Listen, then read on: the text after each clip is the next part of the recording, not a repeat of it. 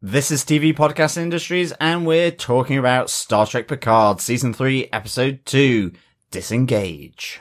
The people who dislike me are gamblers, low-level gangsters, the fathers of daughters everywhere, not vigilante bounty hunters willing to pick a fight with the Federation. Oh, a lovely self-pardon. But we both know that Beverly would never permit this. Who do you think taught me all this? When she's not behind me kicking my ass, she's right beside me. Equal partners, trying to do some good in a goodless, imperfect universe. That's how I know you're lying. Well, because you know her so well. When was the last time you even spoke to my mother?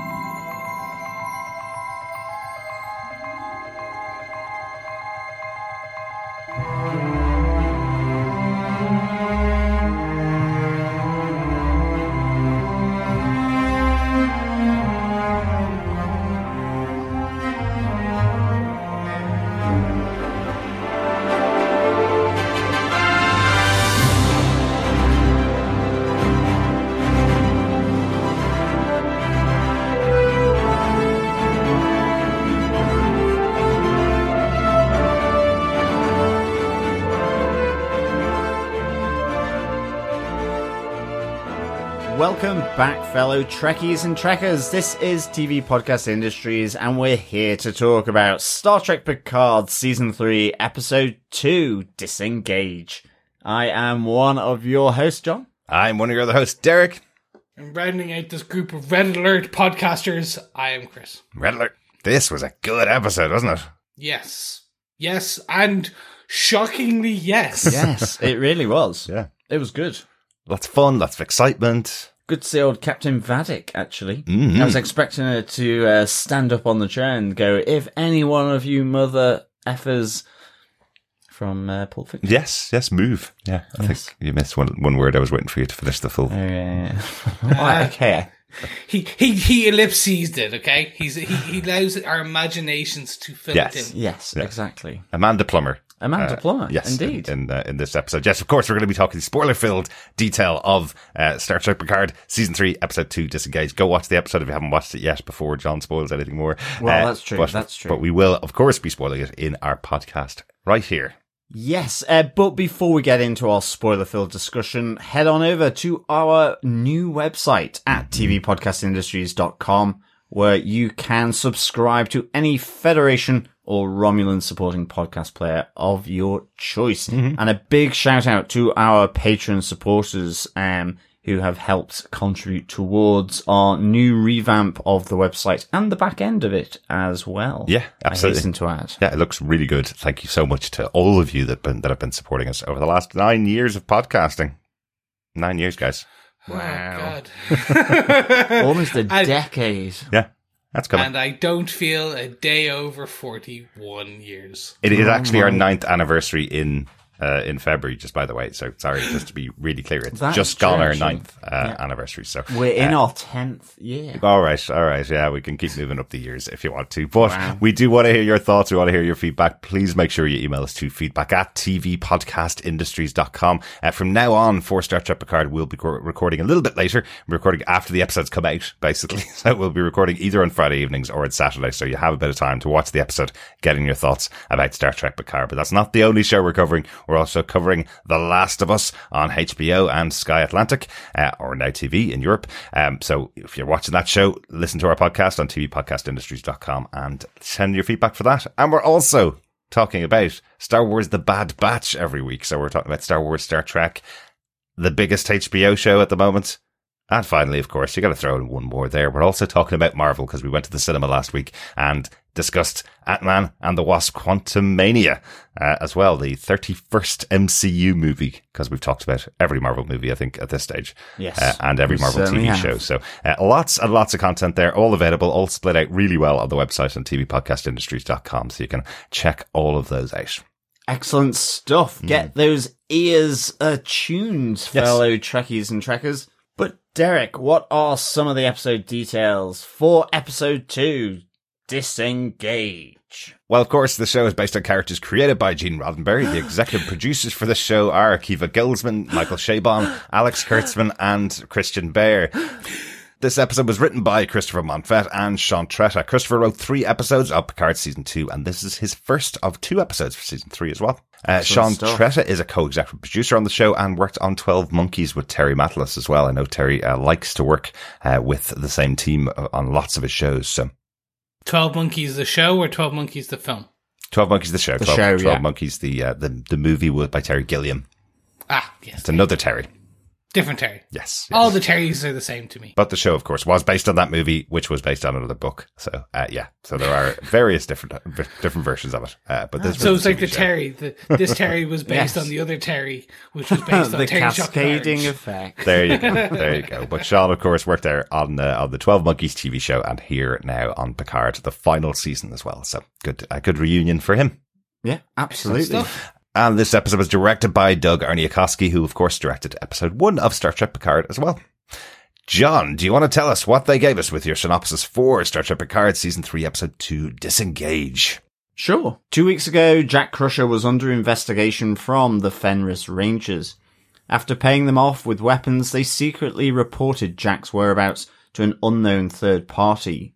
Since then, he's been on the run, system to system, all the time with greater threats on his tail. But none greater than the ship that has caught up to him, Jean-Luc Picard, and Will Riker on his ship, the Elios.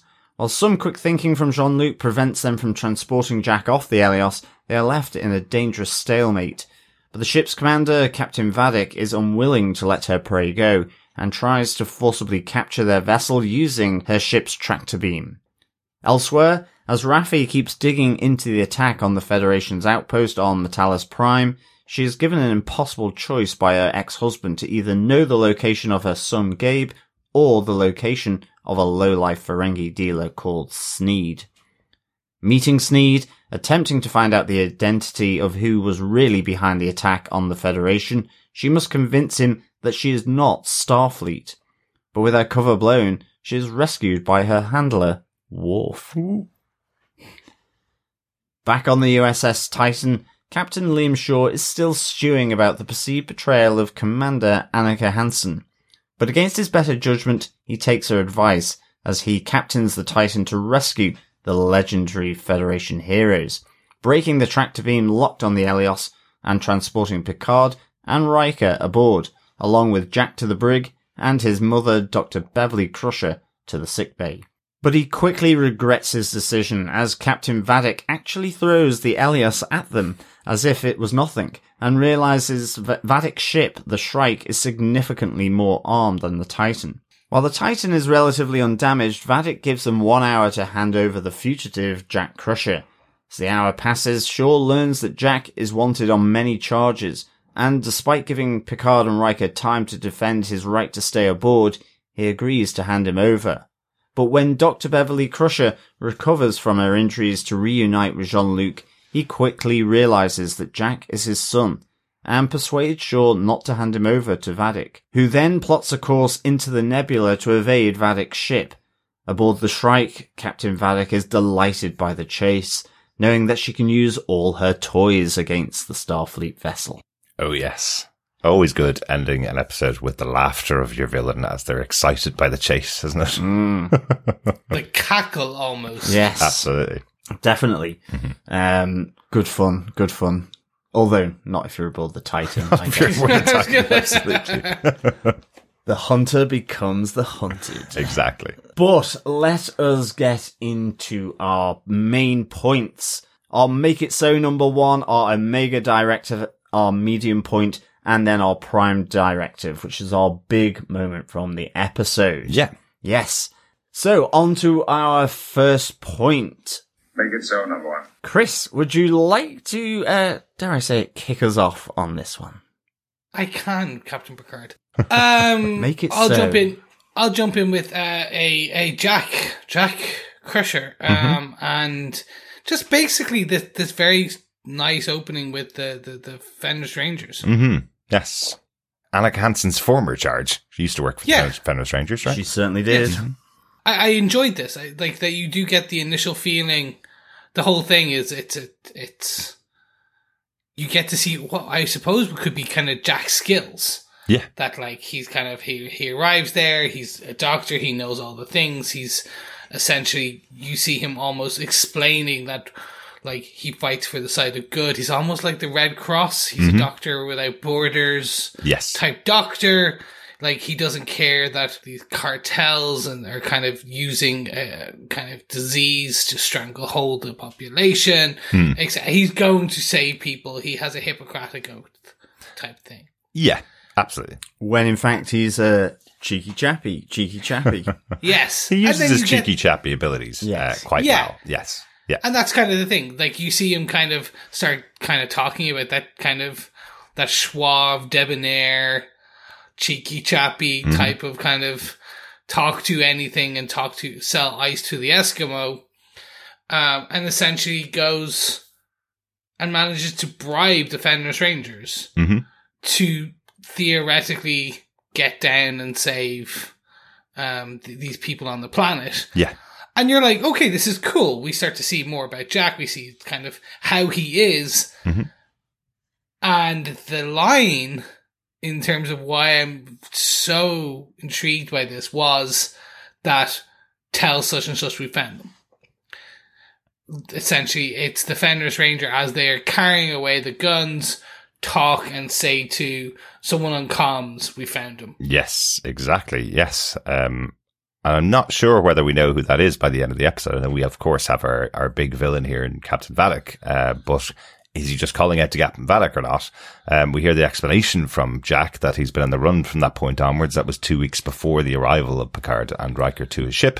And he's been on the run and been consistently challenged by greater and greater foes. People from Starfleet have been there. Other people have been following him, and it's getting more and more dangerous, but nothing has been as big as this challenge they have right now, exactly as you said in the synopsis, John, with the Shrike arriving. So, is this the final big bad, or is there another big bad out there, I guess? You know, how have they been building up, and how have they been following? Well, is it like Jack? A Russian doll of, know, big bads? Yeah. Except they're really small because they're the middle It's one. like, I had this vision. Do you remember those aliens from MIB, Men in Black, where it's the one inside the people, just controlling people? There you go. That's essentially what we've got here. Effectively. It's a little grey alien. I just thought, look, this is a very small, tiny piece. Exactly. And I just thought it was very fun. Yeah. I do enjoy the cheeky chappy version of Jack. Like, me too. Does. It's that kind of, we don't often get a character like this in Star Trek. I think we've got one in Discovery kind of about 2 seasons ago, where it's that kind of, he plays by his own rules, but he's there to get the job done, but doing it for the greater good. Exactly. And that's probably the big benefit here with Jack, or the big thing about Jack here. He's doing it, at least the way we're hearing the story anyway, is that he is on missions to save people. He will do anything. If it's a law that's in his way, he'll break that law. If it's somebody that needs bribing, he'll bribe them. He'll do anything he can, because above all else, it's saving the lives of the people that he can save with his skills. Of course, trained into him by his mother. So, yeah, love it. Yeah. Yep. No, absolutely. Derek, what about yourself? Mine's also on Jack, because I love the jibing throughout the episode from Riker to Jean-Luc. We mentioned it last week, the amazing British accent that Jack had indicated that he may have a connection to our own Jean-Luc Picard, the French man with an English accent. So we do hear that there is a connection here between the two of them, but before we get the final confirmation throughout the episode, Riker's going, there's something about him that I just can't place. Do you not see it, Jean-Luc? I really liked it, because it kind of gives Riker one over on his former captain, which I just think is always fun in their relationship when they can jibe back and forth. But yeah, that's my favorite lines throughout the episode is Riker just winding up Jean-Luc. But Jean-Luc doesn't seem to be taking the bait at all on these. But Riker's definitely enjoying himself. Yeah. Which is always good to see. Definitely. There you go. How about yourself, John? What's your top favorite line from the episode, favorite moment from the episode?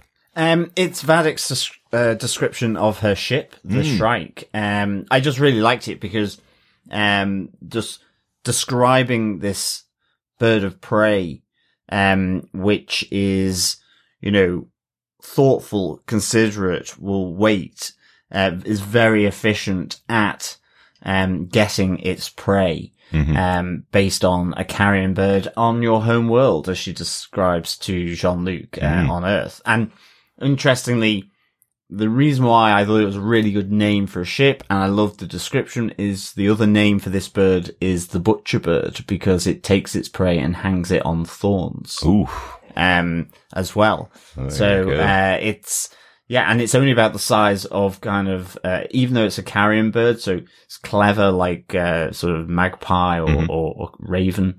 It's kind of like sparrow sized. Oh, right. It's quite small. You'll never see it coming. Exactly. Yes. So, I just thought it was really cool. Yeah. Yeah, and certainly given the glee that Captain Vadic has as the Titan makes its way to the nebula, you can see that she's going to use that, that philosophy, I guess, of the bird that she's named her ship after. So I just thought it was really cool. It made it feel really menacing. I like it. If it didn't look menacing already. Yeah. with its pointy things. And it's hard to place, in the past we would have had villains on the show that are a particular species, particular aliens that are out there, and just this call out to a bird of prey, and even the name of Captain Vadic makes me think of Romulans again. Romulans have been a central villain throughout the Picard history anyway. So of these 3 seasons. So I am wondering, where's Vadic from? That's what I'm wondering. We know she's not from Earth because she calls out from your home world, so she's obviously not from Earth. But I wonder where she's from. As I say, the ship does look like that Shinzon ship. So from Star Trek Direction. Yeah, from Insurrection. So I'm wondering if it's similar. And he was Romulan. Yeah, that's right. Kind of. Yeah, he was a clone of. He was a clone of Picard. Yes. Yes. Yeah. There you go. Could be something like that. Good stuff. I guess that's our favourite lines from the episode. Yeah, I think so. Let us move on to our medium moment of the episode, the Omega Directive. Implement the Omega Directive immediately. Yes, our favourite scenes from the episode, I think. Yes. John, do you want to kick us off with your favourite scene? Sure, why not? My medium moment here is 2 medium moments, really, and it's all around, well, Shaw is not that bad after all, or is he, I love the fact that he kind of, despite the fact that he's effectively sent 7 of 9 to her quarters and stripped her of command, that he, whether it's his own gratification or whether, he know it is self-preservation, but it ultimately leads to him going and sending the Titan to rescue Picard and Riker, because they can see from the Titan that another ship has entered into the nebula. Yeah. I love the fact that 7 of 9 convinces Shaw to go after them by saying, are you going to be the hero who saves heroes, or be remembered as the captain who let 2 legends die? That is a great argument from 7. Really good, because effectively she's ultimately been disciplined at this stage.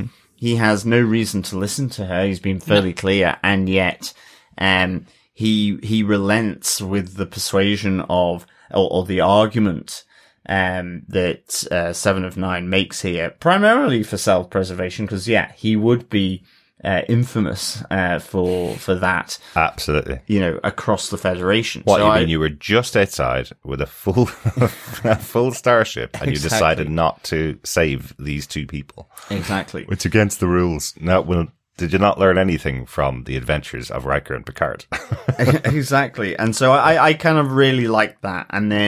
And the other one is him relenting again, I think a bit more out of just genuine goodwill to Picard, after Picard has learnt his relationship with Jack Crusher, and he goes, like, ultimately, to hell with it anyway, but after this it's on you, as he plots the route into the nebula for Titan after firing a few cheeky chappy blasters at the Shrike. I don't think you're using that the way. No, it's not the right way, No, but it's I not, just is it? thought, cheeky. It sounded good. Yeah, cheeky blaster shots. cheeky blaster shots, A few yeah. cheeky shots let off, hoping to maybe do some kind of damage, but nothing. So Yeah. I kind of like that. Is this unwilling passenger who happens to also be the commander of the ship, and I kind of like that. Yeah, absolutely. I do like the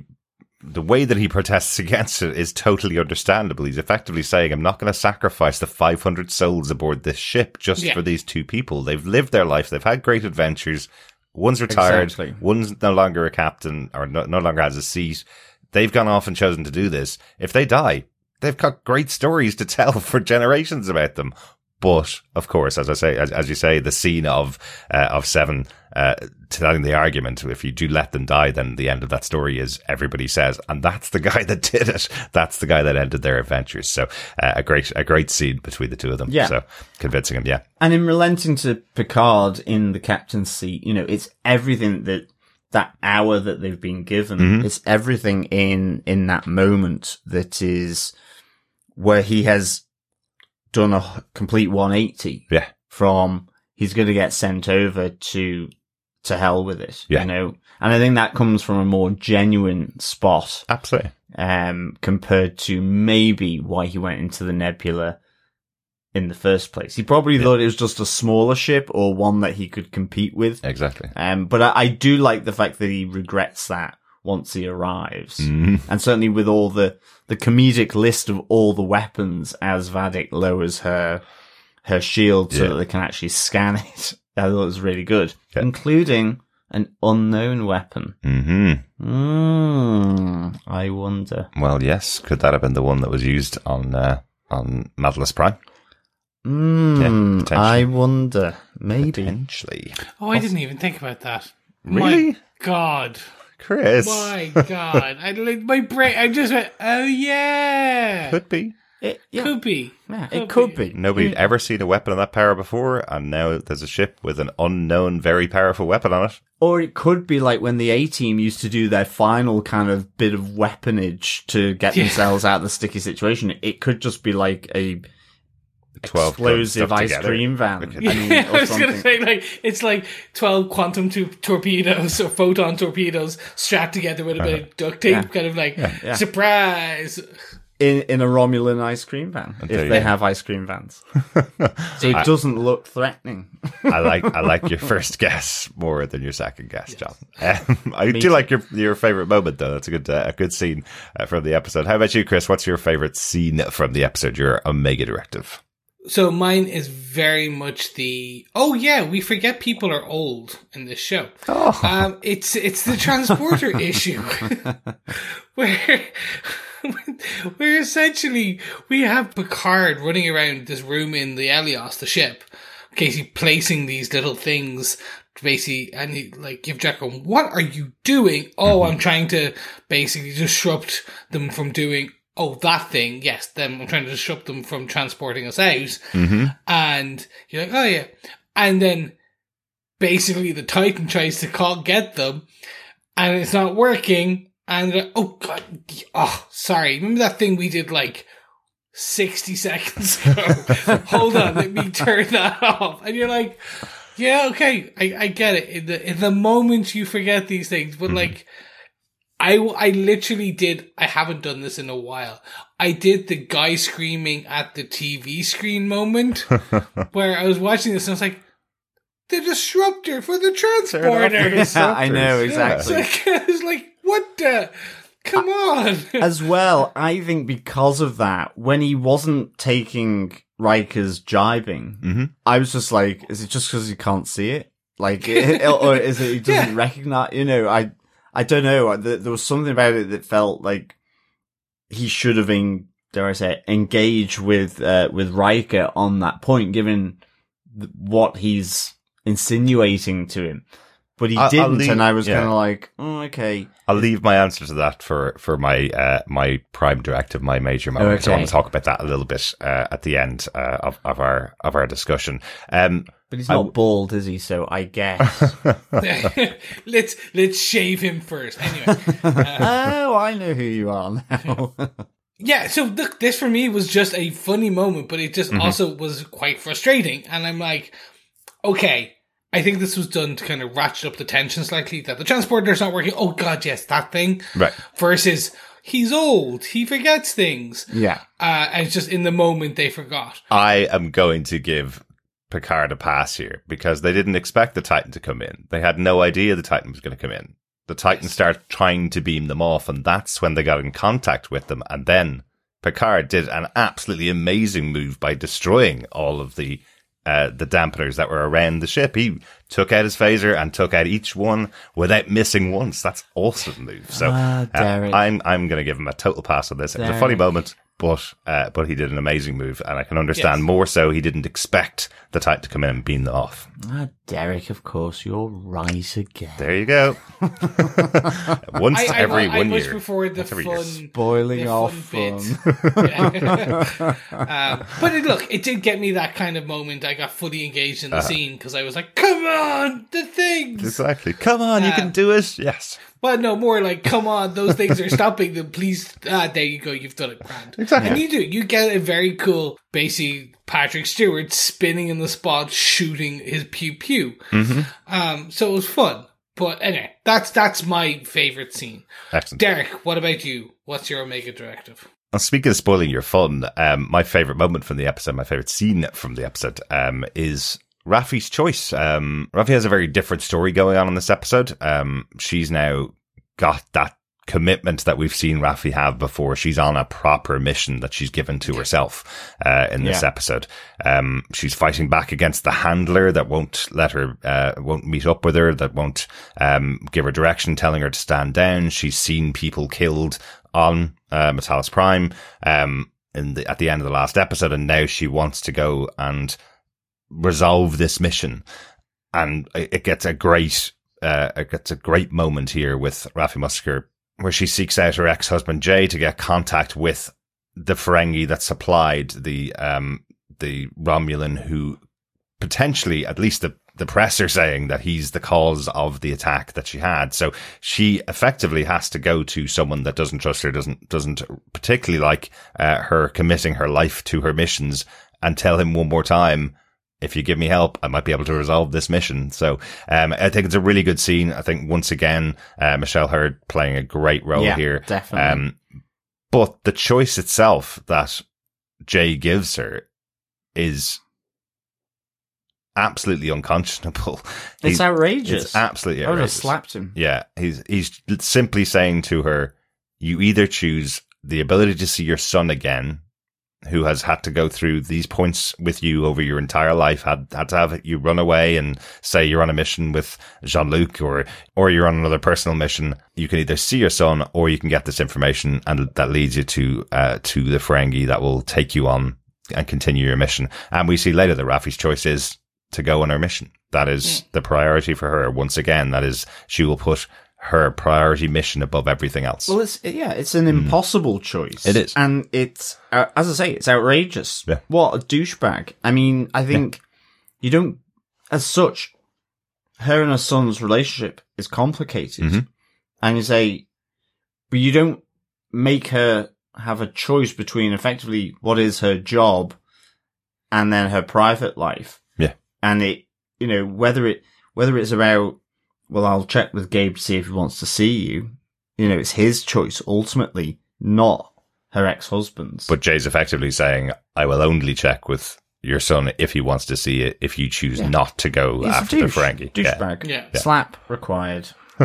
Great scene, though. Yeah, really good scene. Great scene. I feel they're going to lean hard into the addict aspect of Raffi again this season. Which I think is good, actually. I like that. She's a flawed character. And the addict version of her character is one that we don't see much of within Star Trek. Yeah.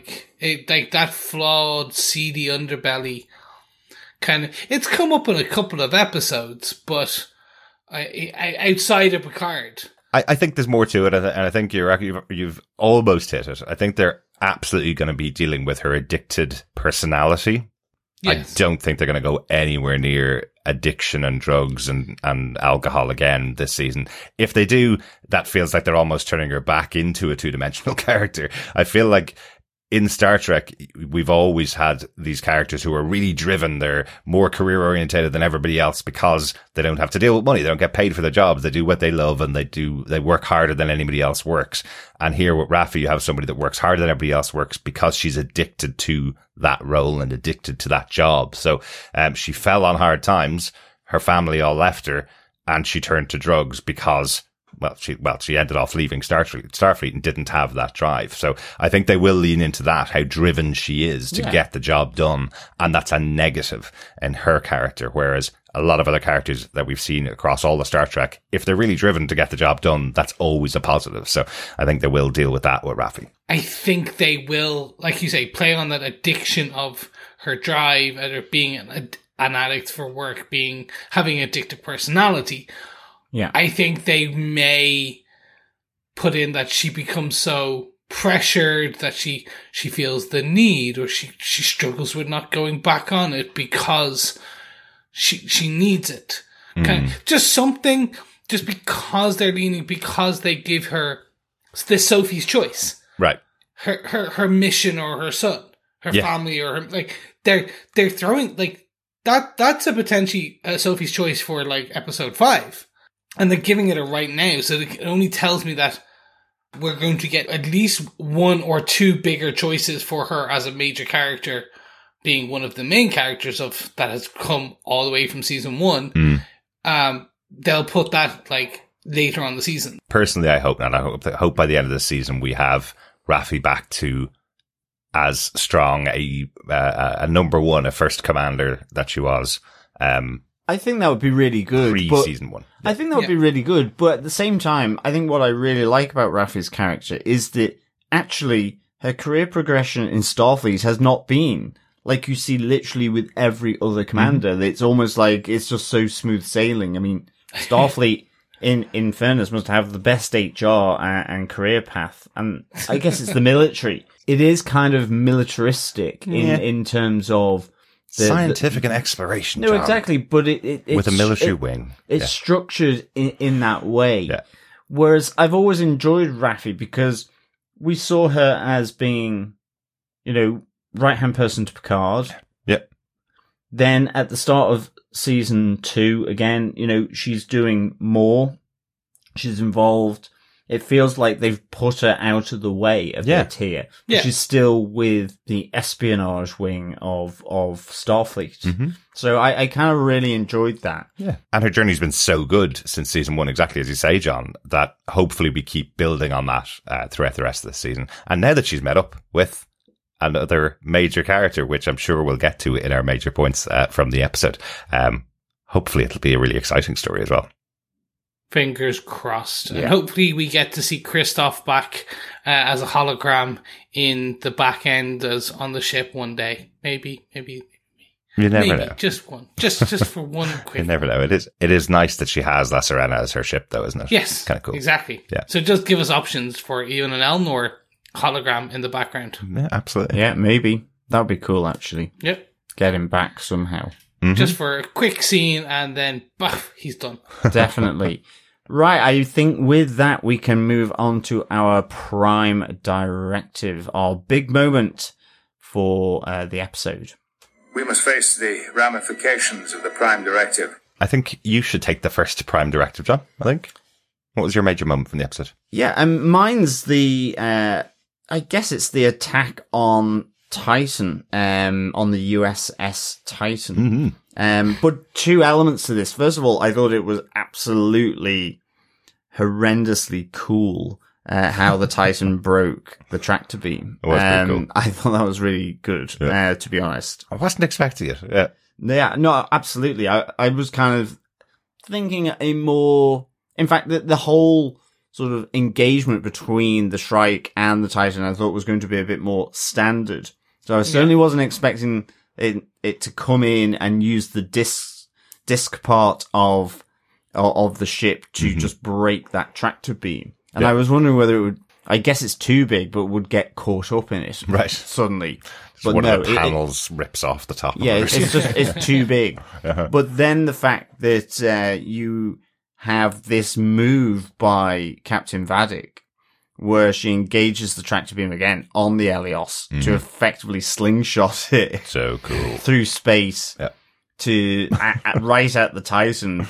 I thought it was just like awesome. I thought it was just something different. Absolutely. I really, really enjoyed I it. love Captain Shaw's reaction to that as well. He's just like, they just throw the ship at Yeah, us. exactly. But that's it. It was just like unbelievable. Mm-hmm. And I just like how it all played out. I mean, I think some of its plating, the ship plating, got taken off.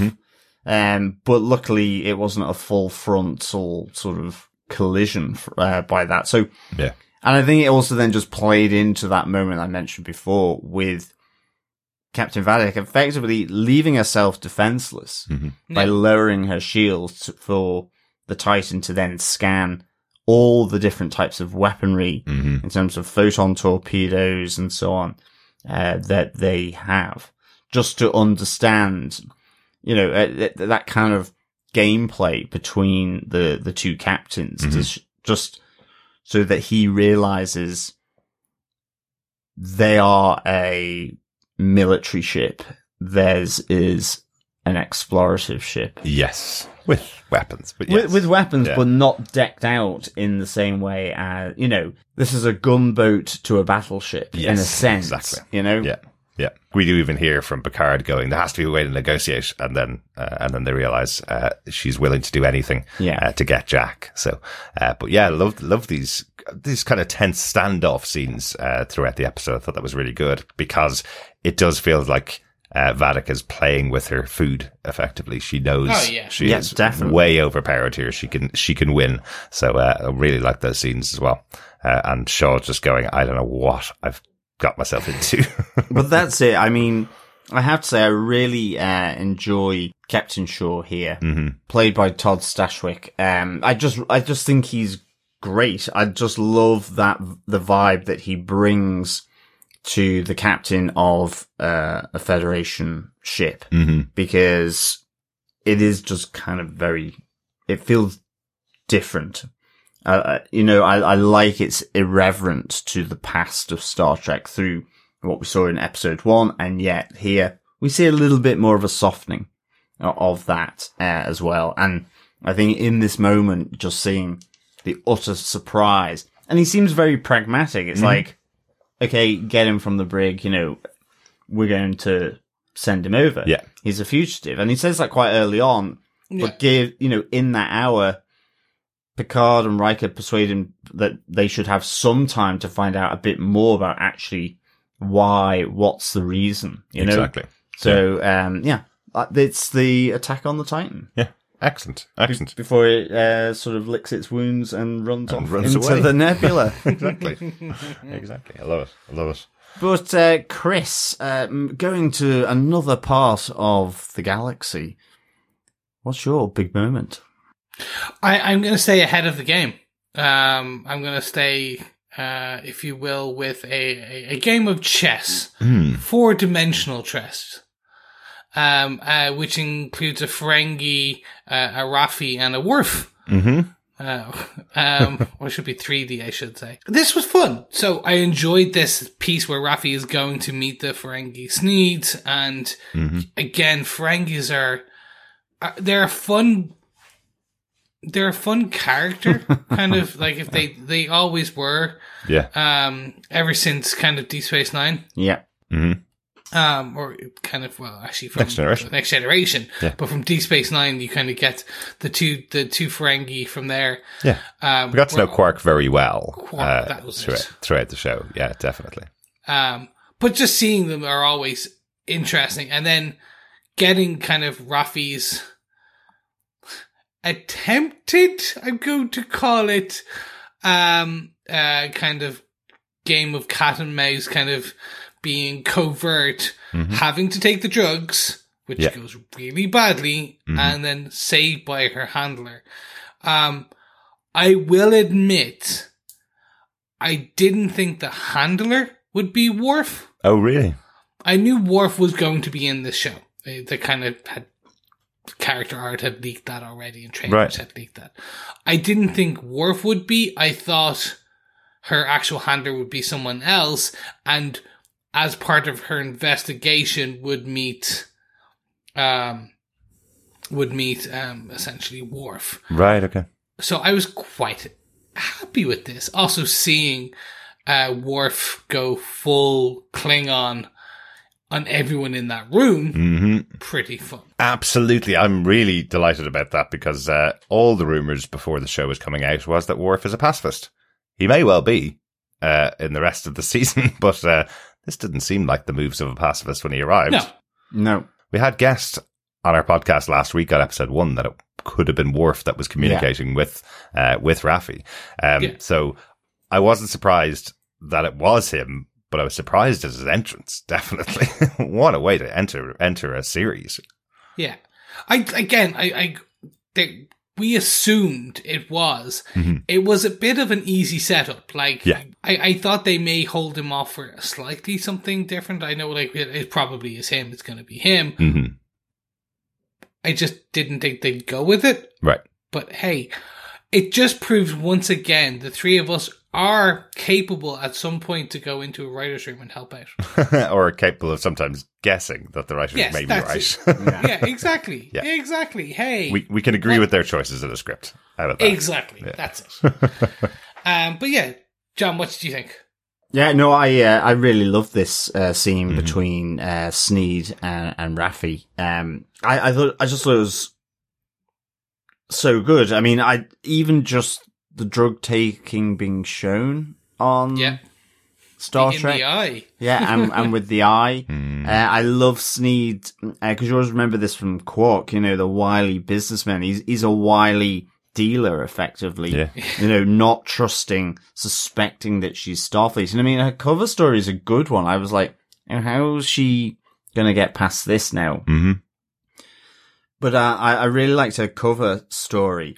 And even though he did have the head of this low-level Romulan terrorist, Lurak Toluco, I was still there thinking, well, she still could have worked for him. It's just she didn't know you took his head. Yeah, exactly. Yeah, she was in the back office. Yeah, doing all the arrangements or something like she that. She was just off-world. Yeah. So I did think maybe jumped to the conclusion, but I liked it anyway, and I love the entrance of Worf, and I did like Sneed's little sort of his line when he pulls out Toluco's head, which is, got to tie up loose ends to protect the big fish. So, the bigger fish being out there, whether it is Captain Vadic at this moment. Okay. Yeah. So I just thought he was referring to himself as the big fish. I've got to tie off loose ends to protect me. I took him out, basically. I think it's really interesting that Sneed's taken the head of Toluca, the person that's been accused of this attack, and he's still got it on ice here, even though effectively, I guess from the news, the Federation are looking for this guy. They've pinned the whole attack on him.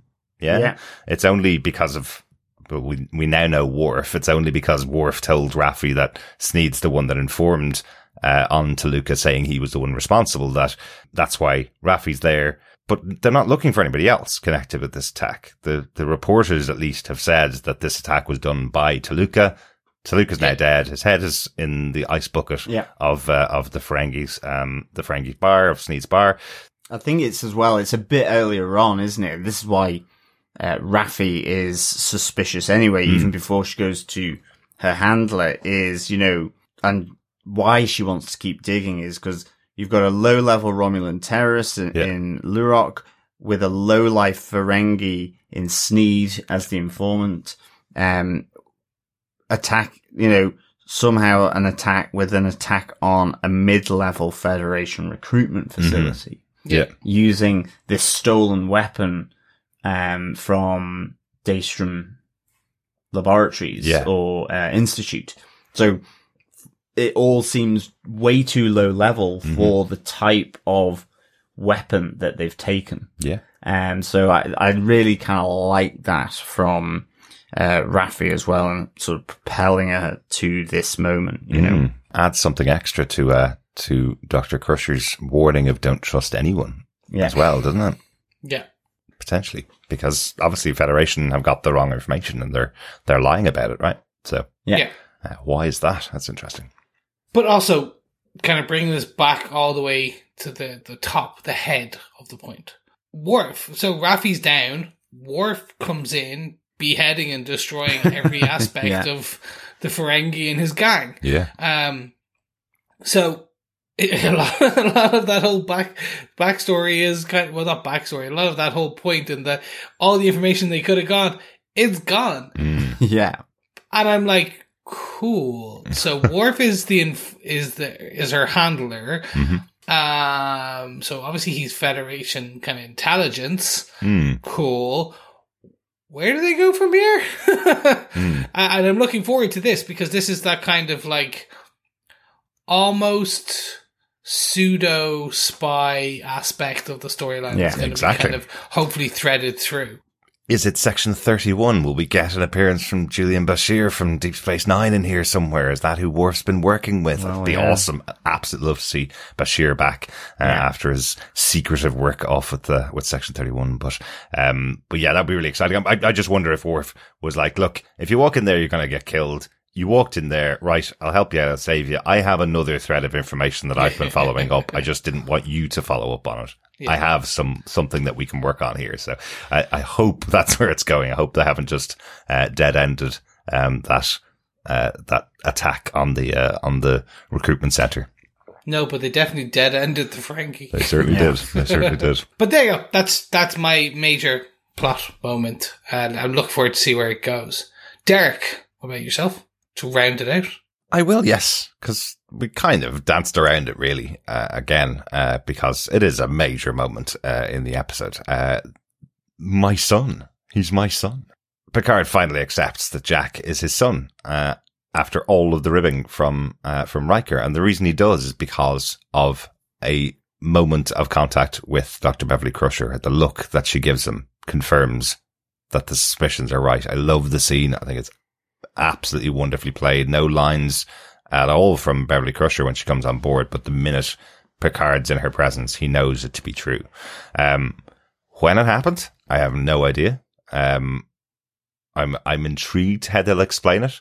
There's an interesting absence of Dr. Beverly Crusher in the show. If you're all fans of Next Generation, Beverly Crusher didn't appear in seasons 2 and season 3 of the Next Generation, right? So could it have been a moment between the two of them? She went off, gave birth to Jack, and now Jack is around 30 now? Or could it have been and never mentioned it to Jean-Luc? Which would be weird. Which would be odd, I guess. It would be odd, but maybe that's something that happened. Or is it post the end of The Next Generation 20 years ago when Beverly Crusher ran away and didn't get in contact with anybody from that point onwards? Those are the 2 points I'm suspecting, one or the other. I think they're trying to go that Jack's the 20-ish. I think they're trying to, even though the actor is not 20-ish. He's 35, I think. Yeah, yeah. I think they're going for that whole thing because they've kind of hammered home that she disappeared for 20 years and didn't speak to anyone and et cetera, et cetera. Could it have been that her 10-year-old son got into trouble and she went off to help him out, you know? Yeah. Could no longer hide him. Something like that. Could be many, many things. Yeah.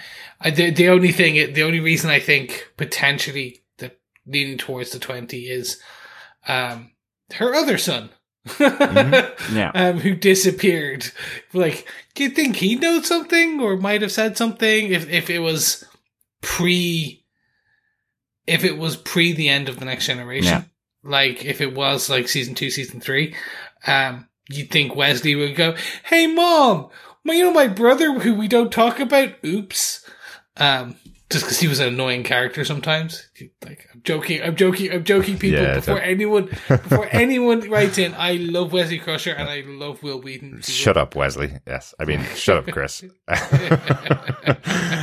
But then again, maybe she just didn't want Jack to be treated like Wesley Crusher. You know, he was an ensign on board a spaceship for most of his life, and she had to travel the galaxy with him because his father was dead, right? So maybe she didn't want the offspring of Jean-Luc Picard to be treated in a similar way and hit him out. We will only know this as the story for the season goes on, but it is really intriguing. You know, the last season all dealt with Picard having no legacy, having no loving relationship because of what happened to his mother in the past. So, and because of his history. So this season seems to be dealing with potentially his offspring. So, it's a really intriguing setup for the season. Wait till his son realizes his father's a robot or an android. That was called out in this episode, wasn't it? Yeah. Yeah. They are not hiding it, at least. I'm glad. I'm really glad. Like he's only alive because he is a very high level android. Yeah. That you're not able to tell the difference at all. Exactly. Between him and an android. He's aging at the same rate, roughly, as he would have aged anyway. Yes, exactly. Yeah. So they don't have to do anything, but it is called out here. His synthetic skin, I think, is the words they use. So, yeah.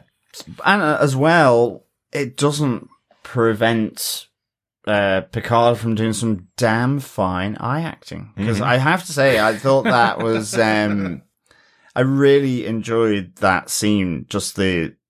It's just that eye contact and the knowing look, I guess, from Beverly to Picard. Yeah. And his you reaction. Already know this, yeah. You know, it was really, really good. Yeah.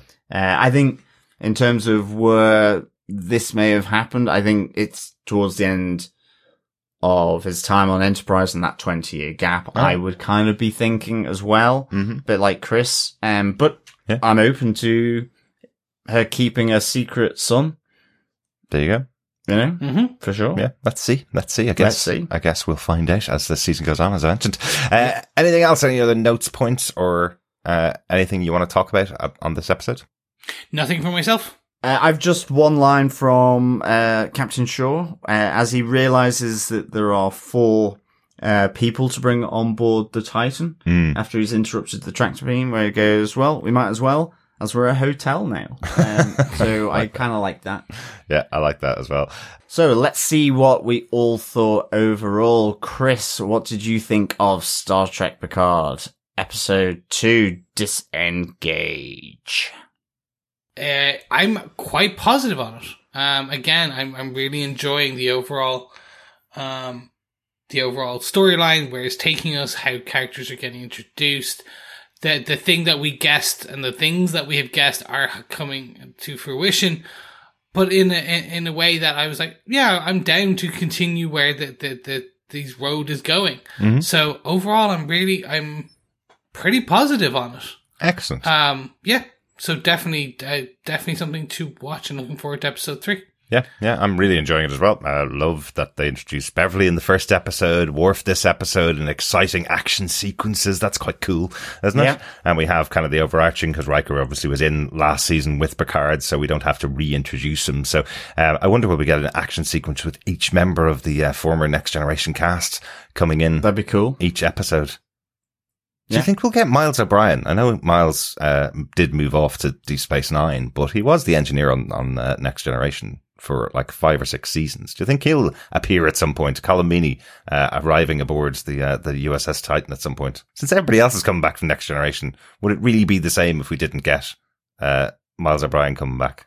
That's true. I hadn't thought about Miles O'Brien, and it would be great to have him. Yeah, he's probably better known from DS9, I suppose. So, yeah. But the fact that you called out potentially getting Bashir and stuff, I'm like, oh yeah. Yeah, that would be cool. If you could throw in, just towards the end of the season, just throw in a few DS9 characters. Just throw in Tasha. But like, give us a bit of Tasha from like the Next Generation. Yeah. Just like as a ghost, a Force ghost. Externally, I will say it's unlikely we'll get Tasha Yar back, because she specifically called out she wasn't even invited to the premiere of this show. So I'm not very happy about it, because she normally is invited to those types of events. So not very happy that she wasn't invited. So I don't think we're going to see Tasha Yar coming back, unfortunately. Okay, well then not that one, but all the others. It's fine. Just give us all. It's all a fair view of them. Good stuff. Yes, but overall, really enjoyed this episode. Really enjoyed this season so far, and I think they're delivering on so far 2 episodes in at least. They're delivering on the central premise of getting all the characters we love back together. Yeah. How about yourself, John? I don't think I've got too much more to say from what you've said. I would give this 4. Ooh, chase me, out of 5. That's what the Titan says when it's running into the nebula. I like it. Ooh, I like chase me, Shrike. or fire all your weapons at me, Shrike. Ooh. Yes, well, exactly. So, I'm really enjoying this. I think, I'm absolutely loving seeing Worf come back, Beverly. Can't wait for Georgie to come back in. You've got Riker and so on. Like you were saying, I think as well at the moment, what I really like, because even 7 of 9, like what she says to Shaw about, you're the hero who saves heroes, or you kill off legends. Mm-hmm.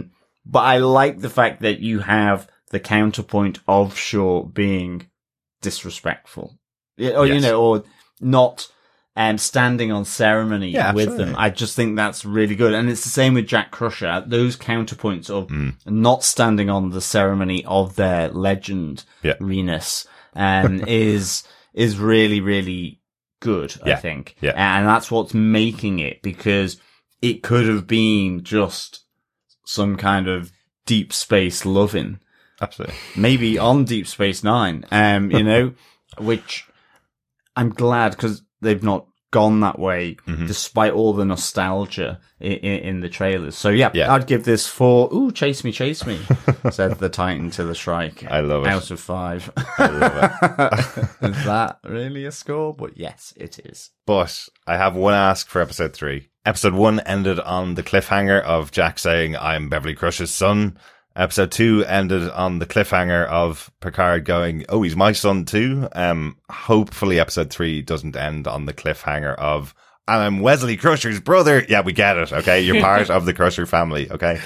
Hopefully there will not be that type of cliffhanger in episode 3. Or it'd be the Russian dolls of Beverly's sons. And this is Riker's son. Oh my god, that would be brilliant. That would be brilliant. And here's your son, and here's another son. Or just clones. There's clones, loads and loads of clones. It would be amazing. Well, with that reveal, I think we need to go and celebrate the birth of Jack Crusher. Might be 20 or 30 years late. But let's go on to 10 forward and wet have a his drink. head. Yes, Belatedly. Mm-hmm. Yes, fellow Trekkies and quizzers, welcome to 10 Forward and the pub quiz for episode 2. Mm-hmm. Here with question 2 is me. What is the name of the drug that Sneed makes Raffi take to prove that she is not Starfleet? Ooh, that's a good one. I didn't even write that down in my notes. Yeah, space coke. In your eyes, Chris? Well, when you said the need for speed, I was thinking, oh, okay, earlier on. I like it. Yes. Do you want to get the question one more time, John? Certainly. Question 2. What is the name of the drug that Sneed makes Raffi take to prove that she is not Starfleet? Good stuff. Question 1 and 2 are both available over on our website at tvpodcastindustry.com. Go check it out. It's an excuse to go over and have a look at the nice new website. Just click on the quizzes button right at the top and you'll get all the questions for the Last of Us pub quiz and the Picard podcast 10 Forward pub quiz as well. And of course, if you want to enter, you can send in your answers to feedback@tvpodcastingindustries.com at the end of the series. Or you can send them in after each and every episode as you wish, where you will be put into the grand 10 Forward pub quiz tombola draw for some Star Trek Picard prizes. Absolutely. Get entering. Make it so. Good stuff. So should we jump into some feedback for episode 1 and episode 2? Excellent. Yes, let's head on over for some feedback. Our first piece of feedback comes in on Facebook on episode 1 from Victor Von Doom, who says, "Nice to see the final season off to an exciting start. Looking forward to Beverly's 20-year backstory. Is Raffi actually Starfleet intelligence or a civilian operative? The Titan's captain is a real jerk. I have a feeling 7 will wind up running circles around him." Hopefully, Victor, you've seen that Shaw has a nice side to him as well this episode. It must be really difficult if you've gotten your way all the way up to rank of captain and then some legendary captain walks aboard or some legendary admiral walks on board and goes, "Give me control of your ship." It must be really difficult to keep control of your little universe that you're supposed to be in control of. So I kind of see why he'd push back a little bit. Yeah, absolutely. You know, it's kind of getting the elbows out. Exactly. To be honest. Yeah. Yeah, thanks, Victor. Yes, thank you, Victor. The next piece of feedback comes from Heather Wallace, who had this to say. Wow, 30 seconds in, and it's already the best Beverly Crusher story in the entire run of Next Gen. Certainly better than the one where she was hooking up with a space ghost that has also hooked up with her nana. I'd love to see where that kid is. That was a terrible episode. That's the other Russian doll. Exactly. Heather went on to say the name of Beverly's ship is the Ilios. It's another name for Troy, and she's been gone for 20 years. The same amount of time Odysseus was gone from Ithaca when he went to fight the Trojan War. Not sure if that's foreshadowing something to do with her son. Ooh, look at you, Heather. I bet you're very happy with what you're guessing right now. Yeah, I kind of see where you're going with it. Yes, again, we will see where it's going in the future, but that's a really interesting theory that you've got there, Heather. Yeah, definitely. Good stuff, Heather. Thank you for your theories. Keep them coming in. We also got some feedback from Dr. Bob Phillips, who says, this feels so much better than season 2. Held my attention, has me questioning what is really going on, and having tiny cracks in my cold stone heart for the lovely elven lady being dumped for a boys' weekend once again. Jean-Luc Picard, when will you grow up and just get someone else to do the rescuing? New Titan captain marked as a baden by A, doing spreadsheets over the honor guard, and B, making Seven use the name he prefers, and C, deleting the bebop. Well, very good, Dr. Bob Phillips. I think A, I would probably be doing spreadsheets over the honor guard, maybe. B, no, I wouldn't do that. C, I would delete the bebops as well, to be honest. So it's 2 out of 3. It might be why I'm a little closet fan of Captain Shaw. Good stuff. Thanks, Dr. Bob. Glad you enjoyed the episodes as well. Hopefully you enjoy the rest of the season too. Joe Herbert says, I didn't love it. Really seems like they could have come up with a better start to the season than a feeble plan to commandeer a Starfleet ship and then steal a shuttle. How are they going to get back afterwards? Are there no other ships around? Was Rios the only private ship for hire? Even if they aren't smart enough to figure something out, I'm sure Laris could have gotten them a ship. Once they went with that, the other weaknesses bothered me more than they might have, and it makes me worried about the writing of the rest of the season. Interesting, Joe. That is interesting, Joe. I have to say, and whether it's just, again, the nostalgia element or whatever, but I do know where you're coming from with this. I didn't as such say anything on last week's podcast. I just kind of rolled with it. And it didn't affect my enjoyment of the episode, but I did think, well, this always happens. You know, this is the mode of operation for sneakily getting to somewhere where they need to go. Yeah. You know, so I think I can definitely see where you're coming from, for sure. Yeah, thanks, Joe. I'm hoping this one has helped, at least episode 2 has helped you kind of allay some fears about the writing. Some of it's written on the wall.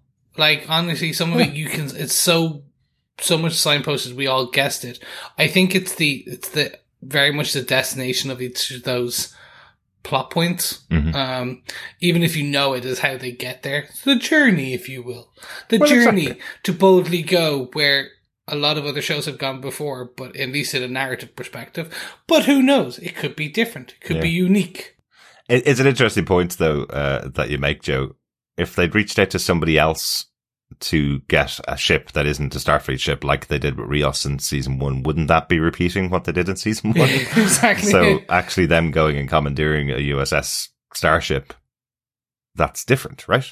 That is a different story for Picard because they haven't done that before. But they, of course, did that in the movies before, and they have done it in some of the Star Trek shows before. Yeah. But I kind of like the idea just because the conceit, it gives them a way to make sure that Seven's involved in the show. Yeah, if you go with the narrative, you get the awesome view of the Titan, you know, obviously Captain Riker's former command, all that stuff is what plays into it. But yeah, it absolutely is something that has been done before. But I think this whole series is based on nostalgia and based on them, doing things that they have done before, because, hey, we all want to see one final adventure with this cast, right?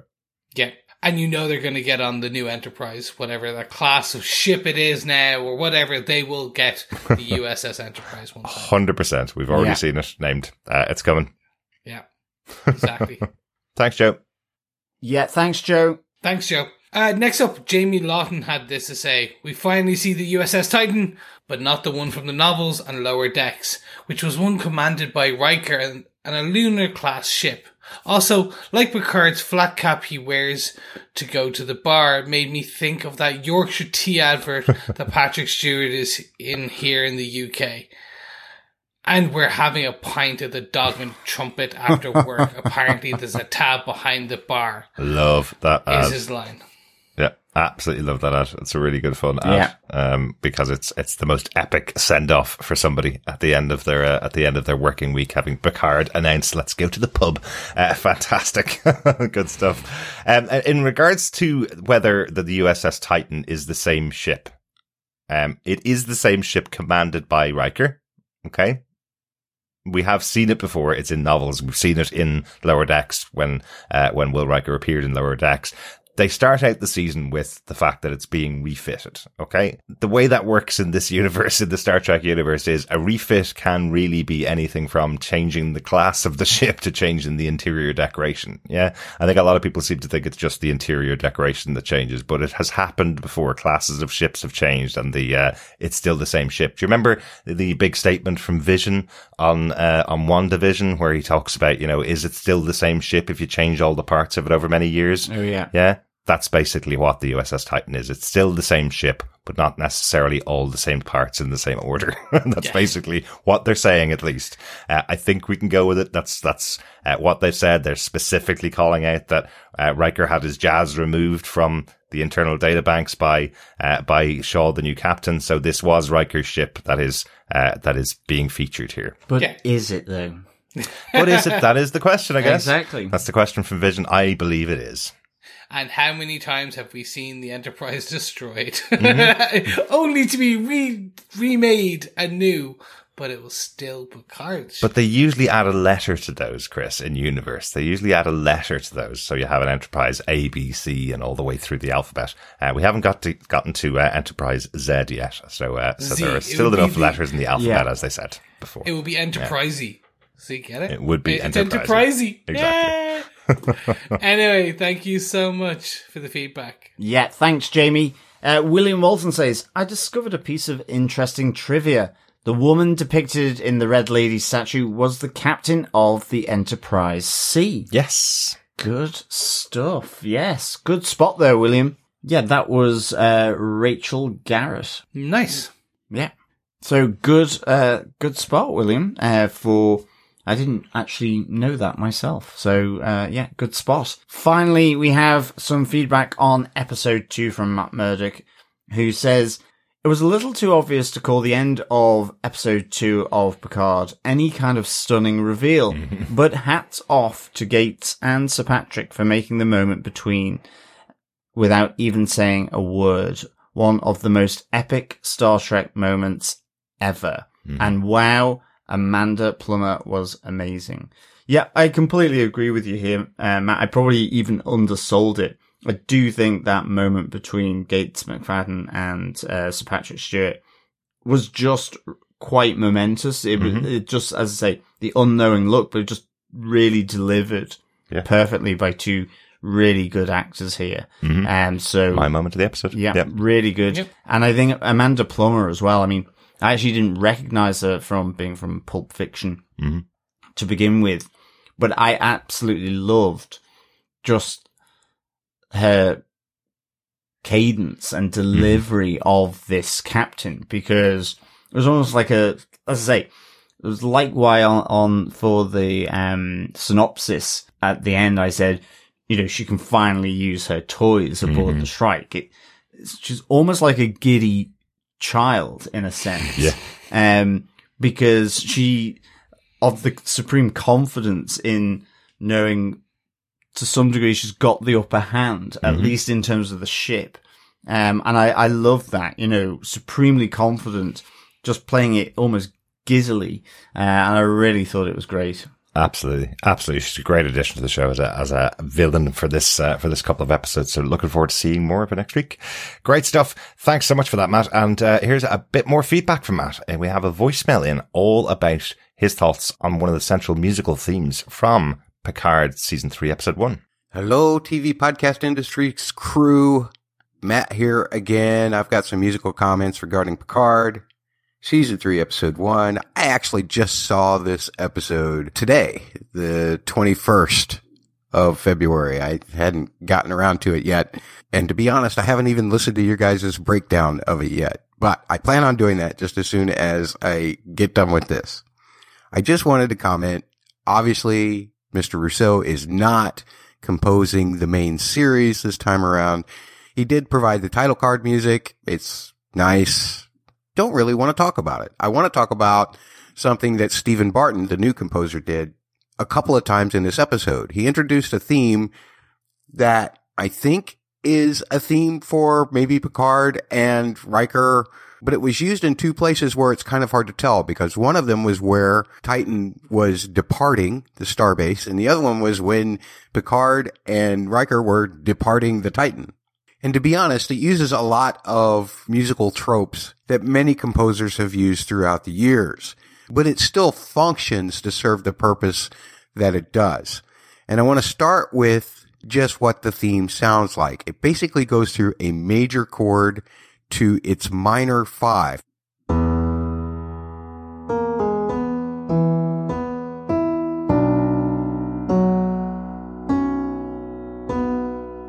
Pretty simplistic, but effective in the way that the shape of the melody starts to dip down, then reaches way back up, then comes back to a center. It's an indication of adventure. And it can be interpreted as triumphant as well because of that shape. And that's why it feels triumphant and a little wondrous when Titan is launching from the starbase, and why it feels a little triumphant as Riker and Picard get away.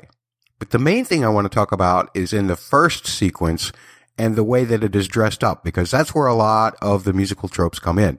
First of all, the melody, there's a little figure right at the beginning of it that incorporates notes that typically aren't part of the scale. Well, one of them is, the other one is not. It's the first note of that little melody figure that incorporates the sharp 4. That creates what we call the Lydian mode. Anyway, I'm talking about this. And the note that doesn't fit the chord is this. And the use of that note, because it is an exact symmetry to where the root is. It's the exact number of spaces between where the root of the key is on either side. 6 half steps. We don't like symmetry in our harmony for whatever reason, but there are ways that we can dress it up, as Barton did here, that makes it seem not unpleasant, just kind of weird. Now, if I take that same note and I place it in the E diminished chord, then it sounds ominous, like this. But only one of those other notes that are in that chord actually fit the major scale. However, if I take the Lydian mode, meaning that I'm actually taking a B scale, but I'm using E as the center, the 4th step, that's what Lydian is based on, then it almost kind of adds a wondrous feel to it. Notice if I play the E major chord with that same note, it still doesn't feel quite right, but it doesn't feel unpleasant. It just feels kind of, ooh. So what is Barton trying to do here? He's trying to make us feel the wonder of it. Is it the wonder for Will and Riker? If this is a Will and Riker theme, maybe. Is it the wonder for us to see this great new ship that we've never seen before go out into space? Probably. Because that's what a Lydian scale does. It feels weird, but what it does is it almost feels like it expands the major chord to include something bigger. And that's what creates this feeling of wonder and awe. And it's re-emphasized in the melody by horn harmonies that are played against it as well. You'll hear it not just in that melody figure, but you'll also hear it in the harmony as the melody is stated the second time.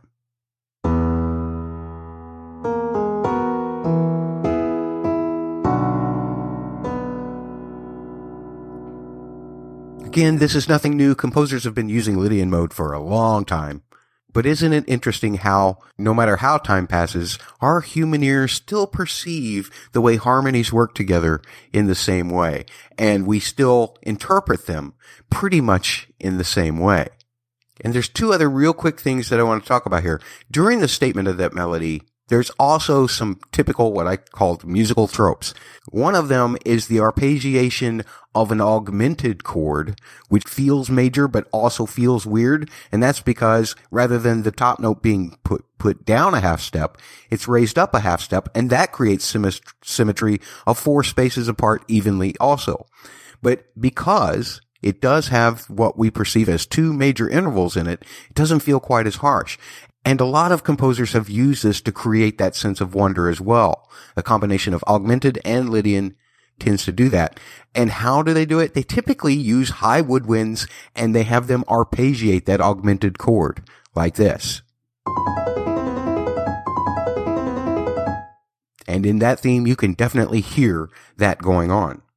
Finally, one of the biggest musical tropes, and not the first time in the Star Trek universe that this has been used, is the Neapolitan chord.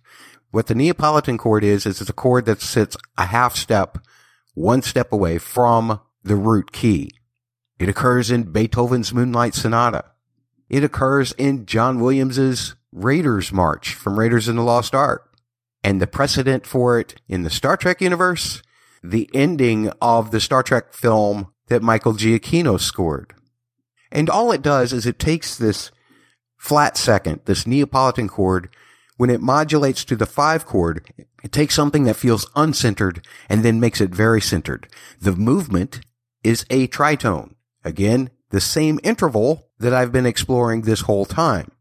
But that interval exists between 2 different notes that gives us this feeling of like, oh, it needs to resolve somewhere, to, oh, it's resolving somewhere. And that occurs at the end of this theme. It sounds like this.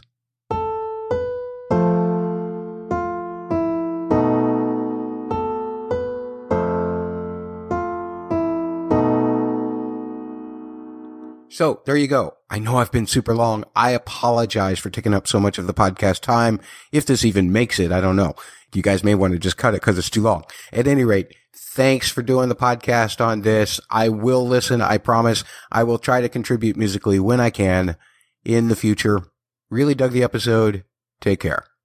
Fantastic as always, Matt. That's great to hear your thoughts about the music. Yeah, thank you, Matt, for that really sort of deep dive into what you were describing as Jean-Luc and Riker's theme. Mm-hmm. If it is, but it's useful where it comes in the episode. So let's see in episode 2 whether there's similar type of thing. I'd have to go back and watch it effectively. Yeah. But also, just to touch on your point, I certainly miss the old theme to Picard as well. With that, yeah. Yeah, there's certainly a bubbling of nostalgia with the sort of nod to the Next Generation's tunes. But I thought Picard's theme was really, really good. So good. I had to go back and watch one of the episodes from Picard just to catch the theme again because I loved it so much. Yeah, thanks, Matt. I'm going to jump in and say, like, one of the things I love about your feedback is always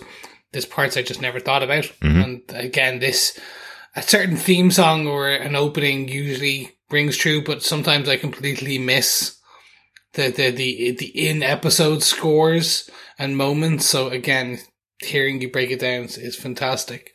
I was actually also just saying to Derek and John before we're off air, was like, I do miss the season 1 opening of Picard. It's now ingrained as a very much a staple in the Star Trek universe for me. Very much like the Next Generation. It's just there, or the Discovery one.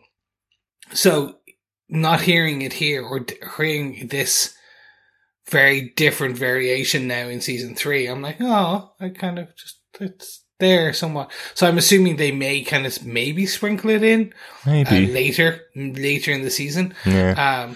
I kind of get the feeling because this is the final season of Picard and because they're calling the episodes part 1, part 2, it's not, it feels like they're kind of going, okay, we tried something. You didn't like season 1 and 2. Come back to season 3. It's like The Next Generation again. We're bringing back all the characters you like. Yeah. We're bringing back the theme. Don't worry about that story. Raffi, we'll get you up to speed with her as the season goes on. But don't worry. You come and join us. Have some nostalgic fun with your old friends. Here's the theme you liked beforehand. But you're right, Chris. As we said as well, yeah, we're all missing that theme from Picard. Great stuff. So yeah, thanks so much, Matt, for your thoughts. Hopefully we'll get some more musical feedback towards the end of the season. Hope you've been enjoying the podcast too. Yeah, good stuff. Thanks, Matt. Thanks, fellow Trekkies, for all that feedback. Great stuff. Mm-hmm. And thank you so much for joining us. We hope you stay subscribed to the podcast. And if you enjoy what you hear, why not share it with your friends, family, and Federation aliens? Because, of course, what is it, lads? Sharing the podcast is, of course, sharing the love. Absolutely. Thanks so much for joining us for this week's podcast. Again, loads of other stuff that we're covering as well. The Last of Us, episode 7 will be out next week. The Bad Batch, episode 11 of 15, I think, is out next week as well. And of course, we'll be back next week with Star Trek Picard, season 3, episode 3, 17 seconds. Yes. And it will be only 1,568 million seconds from now. Da-da! Don't quote me on the facts there. It depends on when you're listening to the podcast, fellow Trekkies. It could be exactly right. Yeah, exactly. Anyway, thank you so much for listening, and we can't wait to speak to you again soon. Yes, bye-bye, fellow Trekkies and Trekkers. Can't wait to speak to you next time, all about episode 3. But in the meantime, of course, keep watching, keep listening, and keep trekking. Bye. Bye.